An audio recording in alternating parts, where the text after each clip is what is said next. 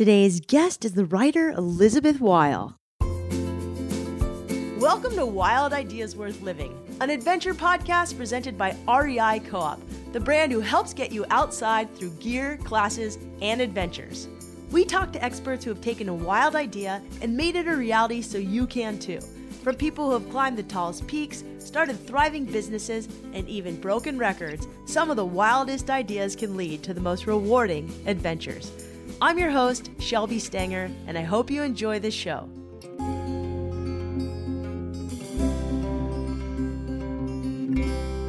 Have you ever read an article in a magazine that was so good you looked to see who wrote it? Well, I've done this time and time again with today's guest, the award-winning writer Elizabeth Weil. Liz covers people and subjects I'm especially interested in. People who tend to live on the fringe and do wild things.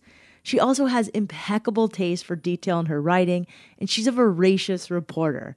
She's written about everyone from snowboarder Shaun White to swimmer Diana Nyad, Olympic skier Michaela Schifrin, Olympic swimmer Dana Torres, Senator Kristen Gillibrand, and she's also written books about her own marriage, helped countless people write their own books, and she recently penned The Girl Who Smiles Beads, which won several awards and was a New York Times bestseller.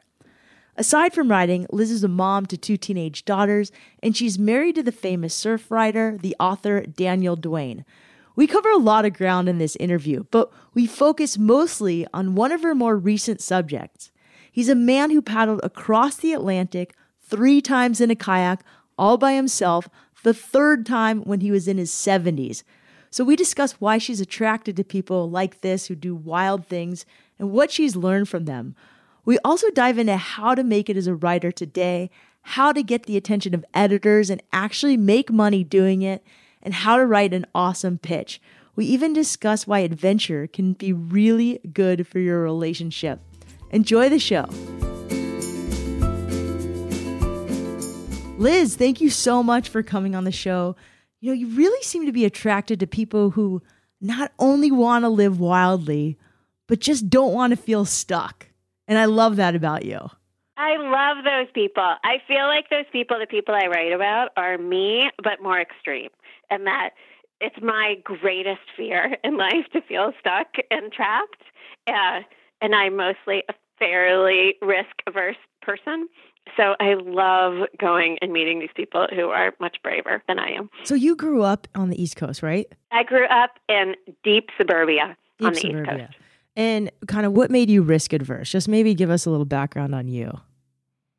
You know, I think it's partly just who I am. Like, my scare reflex is so strong. Like, if I even think maybe something bad is going to happen, like a little bad thing, like if I'm a passenger in a car and I think someone's not paying attention, I get so flooded with cortisol that I can like feel it coursing through my body and it kind of hurts.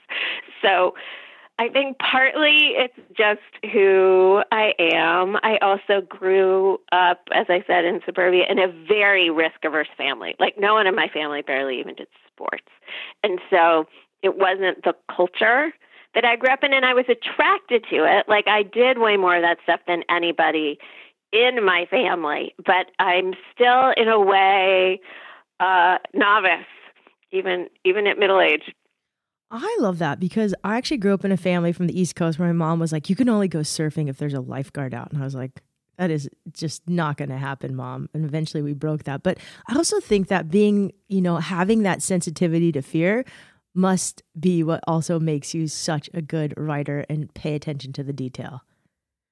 I think I'm mesmerized by people who don't feel that way. And so I'm just sort of like fascinated by every little piece of them. Like this weekend, I went to see Free Solo, yes. The Alex Honnold movie. Too. And I was sitting next to my 16-year-old daughter, who is like a Yosemite climber already. And she is in utter control of her fear, however much she feels it. And I was sitting there watching the movie, which I know ends well, right? We know Alex is fine. He's not dead. But I could not watch it. Like, I had my hands in front of my face, like the whole film. And that's just how I am. Oh, that's hilarious. And your daughter, let's just put a little side note in here. Your daughter climbs with Beth Rodden, a former guest of this episode, who you're advising on a book, which is so cool. Yes, Beth has been just like this miracle friend, mentor, all around awesome person in all of our lives. I love Beth as a friend, and she has been just this total dream to Hannah. She's like taken Hannah climbing a bunch of times. She is like unbelievably kind and supportive. Hannah's how old? She's 16. Imagine being 16 and your climbing coach is like one of the legends. That's amazing. Beth Rodden. I don't think you could get a better climbing coach than that. And not for her, in that Beth, as you know, she's like a person who does these incredibly scary things, but meticulously. She's a very controlled, safe person. So as a parent too, like, Hannah wants to climb El Cap, and I'm like, okay, but you need to talk Beth into it, because I would feel completely safe with Hannah in that circumstance, because Beth is just like, she's just the best. That's awesome. So we've gotten completely off topic, which is great because I could talk to you forever about everything. But I want to start with one of your most wild characters that you interviewed a little while ago. It was in the New York Times Magazine, Doba, a guy from Poland who decided to cross the Atlantic in a kayak not once, but 3 times. The third time in his 70s. So when most of our parents in their 70s, mine goes to SoulCycle or some like retire, this guy is kayaking 3 times. Maybe you could just tell us a little more background on him and then why you think he felt compelled, even at 70, to do it again. Yeah, first of all, he is amazing. He's maybe my favorite character ever. He is just like a force of nature. So, like you said, he's Polish, and because he's 70, he grew up when Poland was still communist, and when what you could do, your freedom, both like politically and just like where you went in the world and what you were allowed to do, was so curtailed that I think, one, it made him just desperate to have those experiences. Like, he's the kind of person that has existed always, that just loves those experiences and craves them. And he had to do whatever it took to have them. So I think one piece of it is how he grew up. And then the second piece of it is related, but I think the feeling of freedom is so incredibly important to him. And even now, in Poland's a democracy, like, freedom to him is getting to just go rage against the world, just go put yourself in the most extreme environment that is most outside of culture and expectation. And that feels truly free to him. So then there he is. He's like a strong guy and he's mentally so tough and irrepressible that he feels like, I don't want to just like sit around now that I'm 70. Like, I want to keep living my life, and I'm strong enough to do it. So wow, here I go. Can I read this little passage from it? Of course. Okay. So hopefully I don't butcher anything. Doba kept no schedule. I'm not German, always 9 a.m. paddle, he explained. I'm Polish. I paddle when I would like. His skin broke out in salt-induced rashes, including blisters in his armpits and groin. His eyes blew up with conjunctivitis. His fingernails and toenails just about peeled off. His clothes permeated with salt, refused to dry. The fabric smelled horrendous and aggravated his skin, so he abandoned his clothes. That's pretty awesome. So he basically kayaked naked. Ocean kayaking is catastrophically monotonous. The primary challenge is not physical. Doba describes the tedium as a form of dementia. Hundreds, thousands, maybe millions of repetitions. His brain is removed from the process. Doba rotated through 3 kinds of freeze-dried porridge for breakfast, 4 kinds of freeze-dried soup for lunch, and an assortment of a dozen freeze-dried entries. He ate all the meat options first. He also snacked on dried fruit and his wife's plum jam, but he ran out of that halfway across the ocean. Every time he closed his eyes, Doba told me, I dreamed I was paddling in the winter in Poland. He lost 45 pounds. Still, the trip was perfect. 99 days after leaving Senegal, Doba arrived in Brazil. He was greeted by one journalist and the Polish ambassador. Nobody cares if you cross the Atlantic in a kayak. The fact that Doba knows this is clear in his eyes. In photos from the ends of his trip, he looked ecstatic and feral in the best possible sense, intrinsically wild and free. Damn, Liz, like, that writing is so good. And he just seems so cool. He is the coolest, and he's the coolest, I think, because like that line that he knows that no one cares. Like, I think that in a certain sense, like, yeah, a few people care if they're really into kayaking that you have crossed the Atlantic in a kayak. But in general, like, not that many people care. You're doing it for yourself, and you're doing it because you want that experience. And he knows that. And to me, that is so incredibly appealing, that you'll do this incredibly difficult thing and then not be waiting for anybody to pat you on the back, that you've done it for yourself. Yeah, I think that's so interesting because I interviewed Diana Nyad, who crossed to Cuba just swimming, but there were people there, at the end. And it's funny, I wrote a piece about Diana years ago. I wrote it before she succeeded, like after her second swim. And she's a massive extrovert. I love her. And she's such a people person. Part of me always has been fascinated. Like, how can she do this? She loves to talk and she loves an audience. And she's so relational, And Doba is pretty extroverted too in a way, but he's not the kind of person who thrives on that interaction, Yeah. Then you talk about, you already talked a little bit about why you think he did it, but you also wrote this line that I thought was really interesting. It said, you can be made small by life or rage against it. And then it's a word in Polish that I'm not going to try and pronounce. And it translates to, I do not want to be a little gray man, a common expression in Poland and a good motto for us all. I don't want to be a gray man. I think that's like his greatest fear. And I think for a lot of us, it's a great fear, of like, I don't want to be just like tiny, dull person slaving away in an office, like my life all gray and monochrome and boring. And he's willing to do just like the most extreme thing ever to not be that person. How did you find him? He was a National Geographic, I forget if they're called Adventures of the Year, Explorer of the Year, or whatever. And I had read about him a few years before I did this story. I saw this picture of him. He's like completely fantastic looking. I saw this picture of him, and at the time I sort of felt like, oh my God, no one cares if you kayak across the Atlantic. What am I going to write? Like, it's so monotonous. And I just kind of forgot about it. And then I wrote a really depressing book, and then I felt like I needed to find some like cheerful, awesome people in the world stories, and I remembered seeing him. The book was about genocide. Yeah, okay, it was on genocide. We don't need to talk about the book. It was like the darkest of the dark, and I felt like I needed to get away from that. So anyway, I go through these phases when I want to think up new stories where I just kind of like poke around the web and bounce from one thing to the next. And I had remembered him, and then it turned out he'd done it again. I hadn't even really realized that he had done it a third time when I started thinking about him again. So then I looked him up and I researched him and I wrote a pitch, and then off I went to Poland in January. Yeah, it wasn't very warm then, right?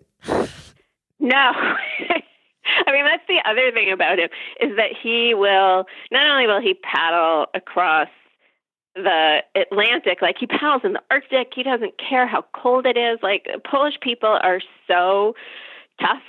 Like, there is no suffering that is too much suffering for them. And they have this sort of national identity as the people who are the toughest, will suffer the most. And they love that about themselves. They're really proud of it. What did you learn from Doba that you've applied to your life or that maybe could help people listening to this podcast? I learned that hurling yourself against the world, that there's a kind of freedom in the absurdity of it. Like one guy in a kayak in the middle of the Atlantic is so small, and in a certain sense, you could get all existential about it and be like, you're nothing. You're out there, you're this tiny little speck in the universe, you're meaningless, except he sort of flips it all around of the like, you're out there, you're this tiny little speck, you're the only thing, you're the hero. So I feel like that's a really good lesson in that, like, it totally flips the whole crisis, defeatist mentality on its head to be like, I'm in this horrible situation, and it's an opportunity for heroism, as opposed to like, I am in this horrible situation and I'm a victim. He like totally never plays the victim role. He will turn anything into a situation where he's the hero.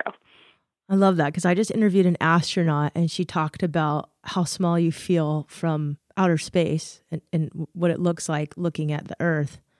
But I love that whole analogy of flipping it on its head. That's pretty beautiful. And in a way, an astronaut, I think, is like the perfect example of it. Like where would you feel smaller? Nowhere. Then like you're out there in space or this tiny little thing. You're removed from everything. And so you could decide that you're nothing, you know, or you could decide I'm having the greatest experience of my life. I'm on this huge adventure and I'm the star of my adventure. You know, and I think part of it is also like not needing everyone to care.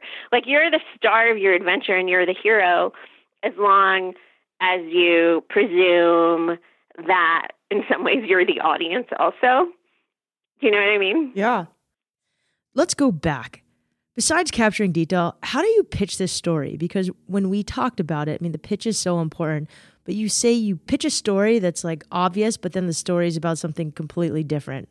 Well, I think there were two pieces to pitching this story, and I think that they're like, for me, often like there for most pieces, which is like the first part is like you have to make the editors reading the pitch love your person. Or that's like often where I come in, unless you're writing about like a politician or like doing investigative reporting or doing some whole other kind of thing. Yeah.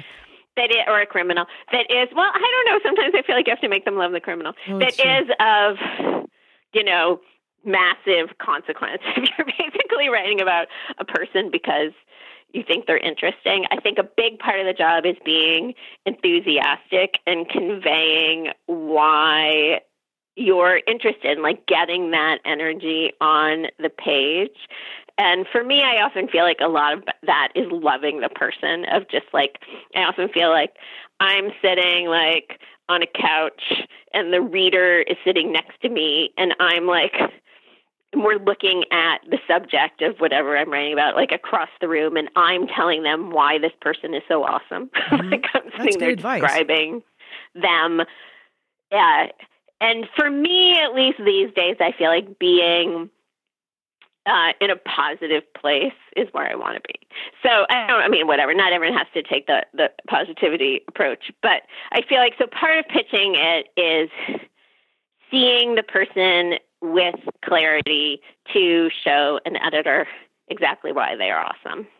And then I think a second piece of it, and it was certainly true in this pitch, is then explaining what's the bigger thing this person is going to let you get into. You know, like, why do we care? Like, and for Doba, part of it was like saying like, okay, we don't actually care about kayaking, or very few people actually care about kayaking. More of your listeners and readers of the Times Magazine care about kayaking, but they care about the human experience. Yep. And they care about trying to have a meaningful life and a good life and figuring out like how to get through it with exuberance.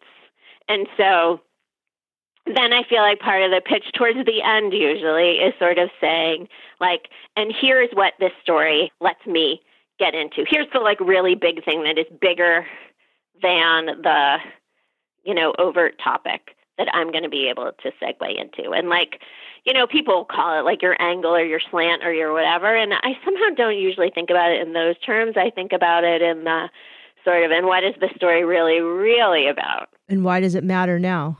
And I think that's important in pitching, is like doing both showing the editor that you're capable of thinking that way, and then also doing that work for them. Like, editors are so busy. They read so many pitches. Like, the more you can just serve them up the thing that they're looking for, the easier it's going to be to get it assigned. You know, one of the things, though, that you did in this story that was so good was you captured so much detail. You talked about a little bit what he looks like, but I'm just going to read what you wrote. Even here at home, Doba's physicality is sui generis. His body appears to be assembled from parts belonging to people of vastly different ages. His skin looks 71. His chest looks 50. His hands and forearm look 30, straight off a Montana Roper. His hair and beard appear to be taken from a Michelangelo painting of God. There's a lot of people listening, including myself, who'd love to write like this. So how do you do that? Like, do you write all these visuals about him when you're there? Do you take pics, or do you sort of let it soak in and then you write these amazing descriptions when you get back? You know, a little of both. Like the description that you just read, like, was a sort of both situation. Like I remember at one point on this trip sitting there and just looking at him of like, okay, he's such a physically compelling person. How am I going to describe him? And feeling like, oh my God, he looks so old and so young and all that stuff at the same time. So like that idea sort of happened while I was sitting there. But like the Michelangelo painting part happened at home. You know, that's just sitting there at my desk being like, oh my God, how am I going to describe his totally fantastic beard? What's it like? And I'm being like, oh, right, it's like those paintings.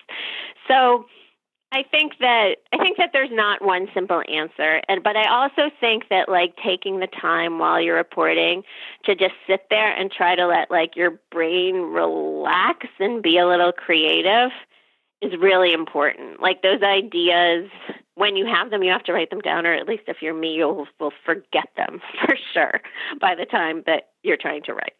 What are some other tactics you did to get this story? I listened in another podcast. I mean, you reported the heck out of it, but you don't speak Polish. I know you swim, but I'm guessing you're not like a professional kayaker.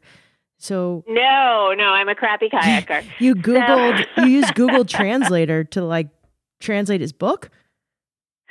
So there were a couple kinds of translating that happened. Yes, before I went, he sent me a doc that was the manuscript of a memoir he wrote in Polish. And I clearly wasn't going to spend the money to have it professionally translated. Like no one was going to reimburse me. It was just too much. And I was like, well, I guess I'll just throw the whole thing through Google Translate and see what happens. And it was rather hilarious, but it was good enough for me to have a bunch of background to like know more like what questions to ask him. Like obviously I wasn't going to like quote this Google translated mess. But then I also had a translator working with me on the story, and he was a really, really good translator. And by good, I mean he's a journalist. He's like a guy who used to be the editor-in-chief of Polish National Geographic. So he knew the job that I was trying to do beyond just like, what did he say? You know what I mean? That he could ask the questions in a way that was gonna get Dova telling me stories, and he was going to translate back to me with all the detail that I was going to need. And I said to him, just like, actually tell me word for word. Let's go really slow, and I want to be able to capture his voice. So let's not worry about how long any of this takes. Let's just do it kind of word by word. How many words did the piece end up being, like in around pages or words in the New York Times Magazine? Oh, I don't really know. It's maybe 6,000 or 7,000 words. That's a long piece in a magazine. That's like 14 pages. It's a long story, but he's an amazing character. I often think stories should be shorter. Like I'm not a writer who thinks everything should be long, but I just loved him. So, do you ever come back from doing these stories on these adventures and then you have to go do an adventure, you're inspired to go do something, or you change in some way? I came back from this story really wanting to travel. I didn't come back thinking I need to like go on a grand kayaking trip. I mean, it sounded kind of great, but it also, what he did is so obviously awful. You know what I mean? Yeah. I wasn't inspired to do that thing, but I really loved the experience of getting to go somewhere and drop in on some weird little niche of the world. So did inspire me to want to, do more stories that took me to sort of weird, random people and places. So you also interviewed, I think, this amazing hiker who has like the record. Can you talk to me about she this long distance hiker? Who was she, and maybe just give me a little bit more information about her? Her name is Sarah Marquis. She is also completely nuts. She goes on these like really epic walks. So I wrote about her after she'd done this walk that like started in Siberia and then went like down through Mongolia, and then she wound up taking a boat over to Australia, and then she walked around Australia. Anyway, she too is a person who just really like hurls herself at the world to sort of test what the limits are of being a human animal. Like even more than Doba, I think she really just wants to like strip it all away and be like, what can a human being do? And she's pretty interested too in like of what can like a female human being do in the world. Like she's very clear that she thinks the greatest risk to a female human in the wild is a male human in the wild. So going back to this theme of like being unstuck, what did she learn from walking all of these miles? I mean, do you even know how many miles she walked? It sounds probably an impressive number. The story I wrote about focused on a walk that she did that was like almost 10,000 miles. So really, really, really long. What did she learn? That's a good question. Like she's more focused on the question of survival. Like it's a little less about ideas for her than it is about physicality. Like what do you do if you're in the desert and you don't have water? Or like what can you eat out there? Like she does a lot of eating of insects, that like, so she's very interested in the physical limits of survival. And so I think she learned that you can really survive quite a lot if you have at least minimal gear, like if you have a tarp to collect water with off a bush in the desert at night when it condenses, That's good because you can buy tarps at REI. You can buy tarps at REI. Sorry, shameless plug. We're going to take a quick break to hear from our sponsor. When we come back, Liz shares some awesome writing tips, so stay tuned. With Black Friday just 2 days away, it's almost time to opt outside, which means REI will be closed Black Friday again because they think some things are more important than selling stuff, like spending time outdoors. That's why they pay their employees to opt outside, and they invite the world to join. So even though it's their 4th year in a row, it's still all about doing something different. There's thousands of ways to get outside. I'll be surfing and hiking. So change up your routine and opt outside this November 23rd, 2018. Happy Thanksgiving.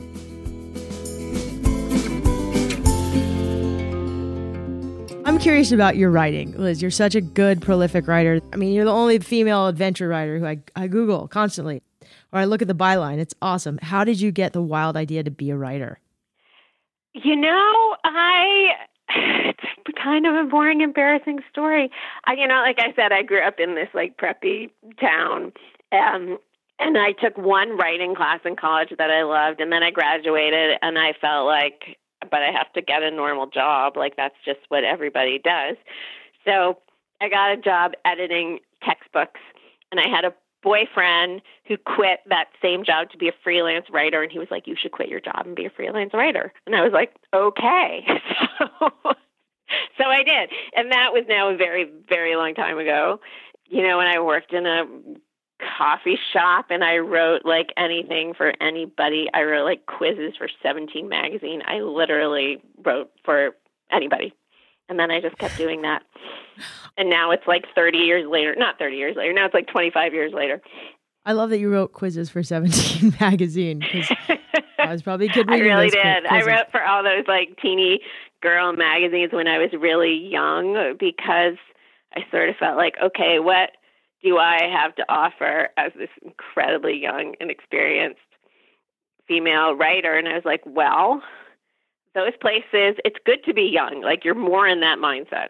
So yeah, no, I got my start at like Lemonade, Surf Life for Women, Foam Magazine, Teen Vogue. Exactly. And then I wrote for Outside.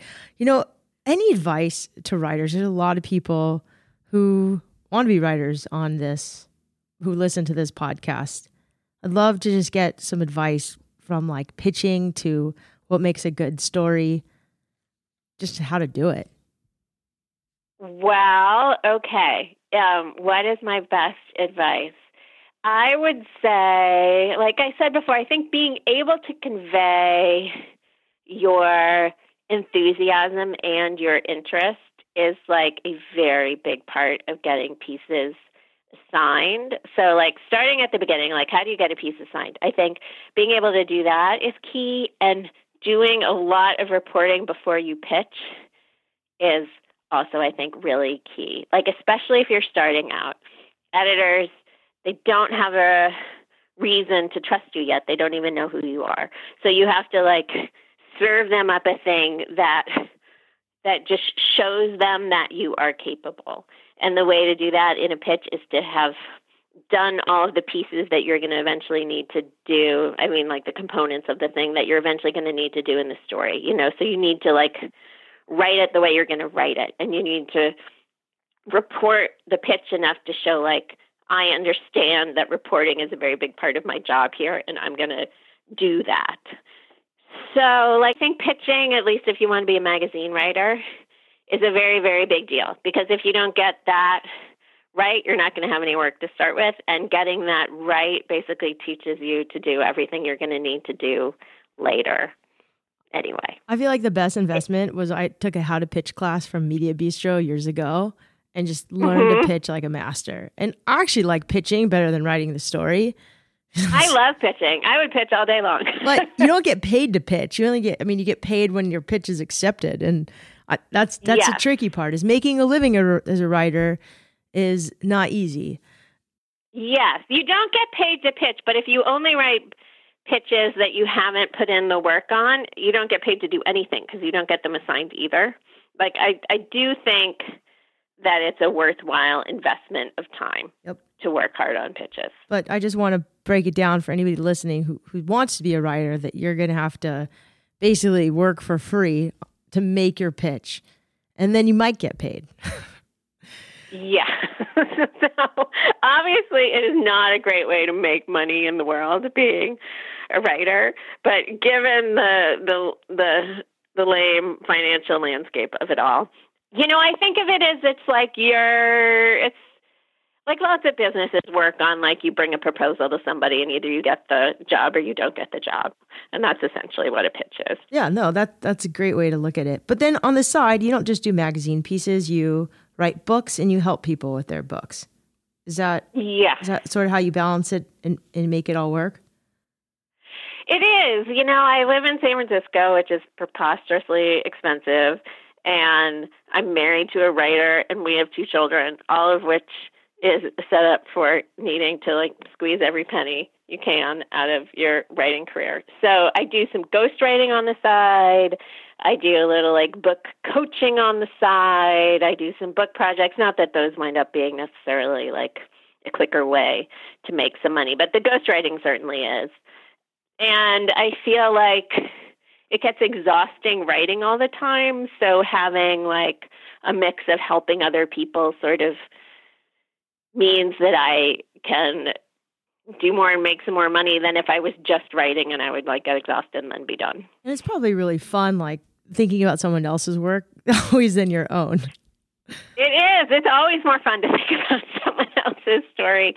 And in a way, I feel like sometimes it's not that it's easier to be creative, but like there's less internal pressure.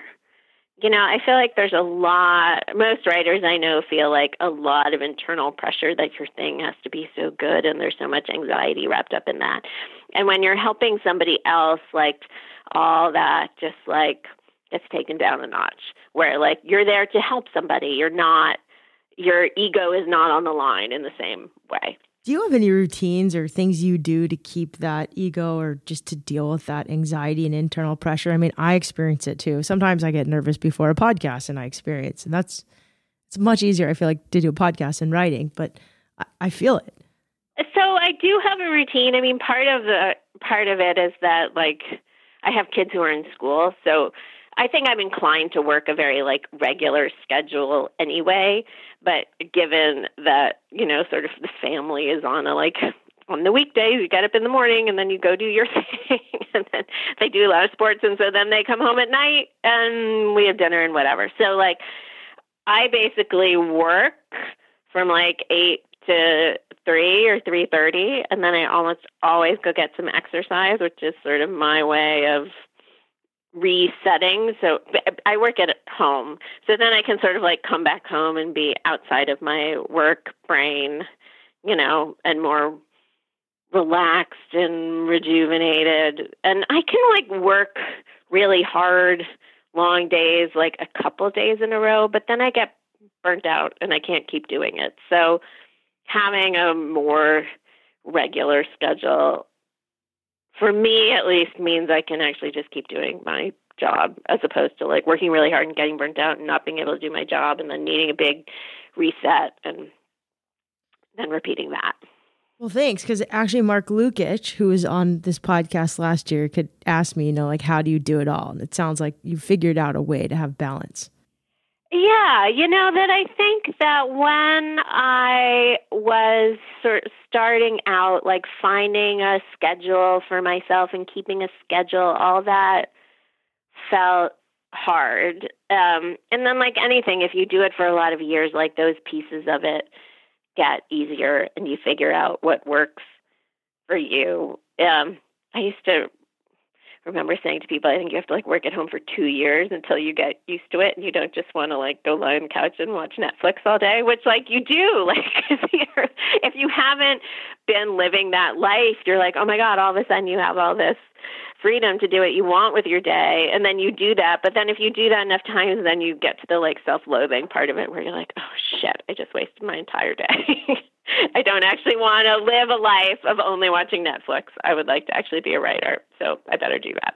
I started working from home 10 years ago or 11 years ago now, and there was no Netflix, or at least I had no TV. That was not an option, but surfing was an option, and that was challenging. How could I not surf all day and run all day? And eventually you can't surf all day and run all day. So you have to go home and write.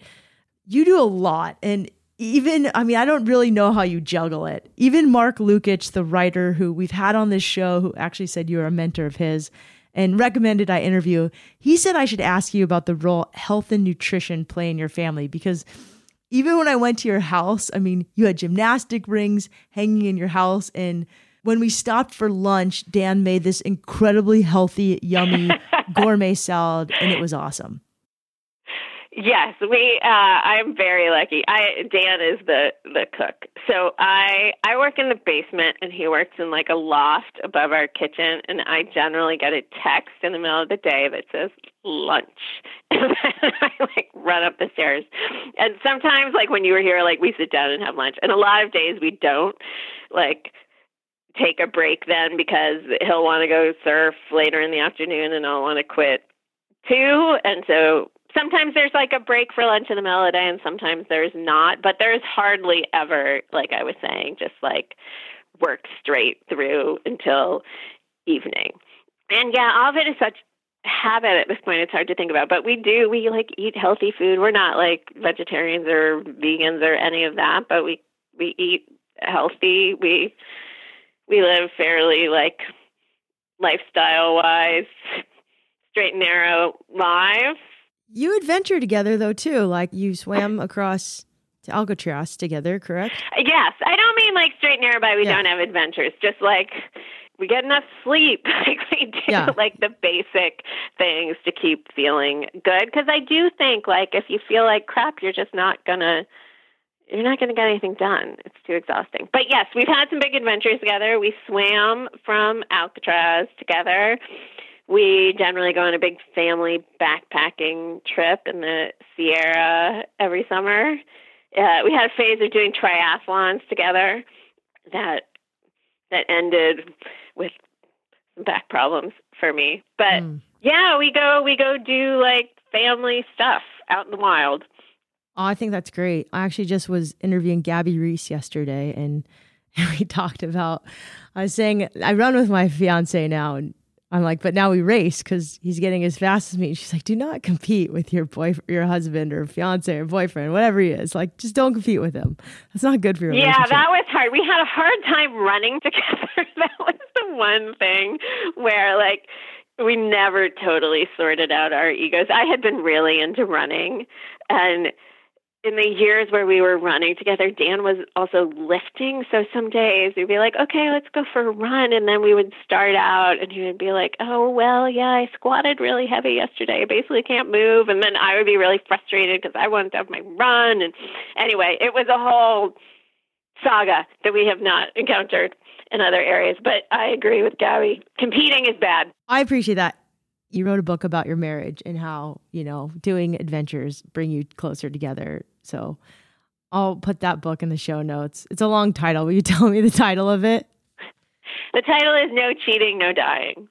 I had a good marriage and then I tried to make it better. But so basically it was like I scoured all of the marriage advice and couples therapies and whatever out there. And frankly, one of the best pieces of advice was go do new stuff together. And it sounds kind of hokey and very very relationship advice, but it's really fun to go do new stuff together. And then if you're in a really long relationship, if you don't go after new stuff, then it just sort of tends to fall away because you get in your habits and you keep chugging along your habits. And then years go by and you're like, oh my God, this is getting to be a little bit of a rut. So I highly recommend it. And that was what prompted the Alcatraz swim. We're like, we need a big new thing. So we trained to do that. Okay, so for people listening, go do an adventure with your partner, whoever your partner is, whatever stage of relationship. And go do a new adventure. Go do something that is kind of outside of normal. It doesn't have to be extreme necessarily, but just that is not your known turf. And I think, and better if it's not one person's turf or the other person's turf, that it's just neutral. A neutral new thing. I like that. Sounds goofy, but I think it's good. That's good. We're going to start doing that question on every podcast, what's the wild thing you should go do right now? And I think if you don't have a partner or significant, a friend or your mom or, a family member, someone you have a relationship with, that's a really good thing to do. So you're a mom to a teenager. To two teenagers. Yeah, two teenagers. Whew. I feel like 15 is pretty... 14, 15, 16, teenage years are kind of tough, especially for women. Any advice if you go back to your 15-year-old self that you would give her? Yeah, it's a little corny, but I feel believe in yourself and dig into your passions. That I think the beautiful part about being 15 and the horrible part is that everything is so intense. It's the volume on your emotional life is so loud. And I think in general that gets a really bad rap, but there's also a great side to that passion. And my advice to her would be to just to dig into the parts of it that are positive. I think that's good advice. I forgot to ask you, what are you working on now that you're excited about that you can talk about? I mean, you mentioned to me this story that you're working on about this guy who climbs. I'm just about to start working on a story about this British guy who has Alzheimer's who climbs the same mountain every day. And I'm really excited about it. I feel it sounds to me like this fairy tale in a way. I love how iconic the setup is, and I love how adaptive it is in this beautiful way. Staying strong physically is a really important piece of combating dementia. And so his way of doing it in this place that is familiar, and he's still in fairly good health, and he's very aware that this mountain is the last thing that he will remember. Anyway, I haven't reported it yet, so I don't know him very well, but I'm really looking forward to it. Oh, that's such a timely piece. I think like 1 out of 5 of my friends' parents has Alzheimer's right now. Yeah, and it's so scary. Like, I feel like it's terrifying to me in a way that almost nothing else is.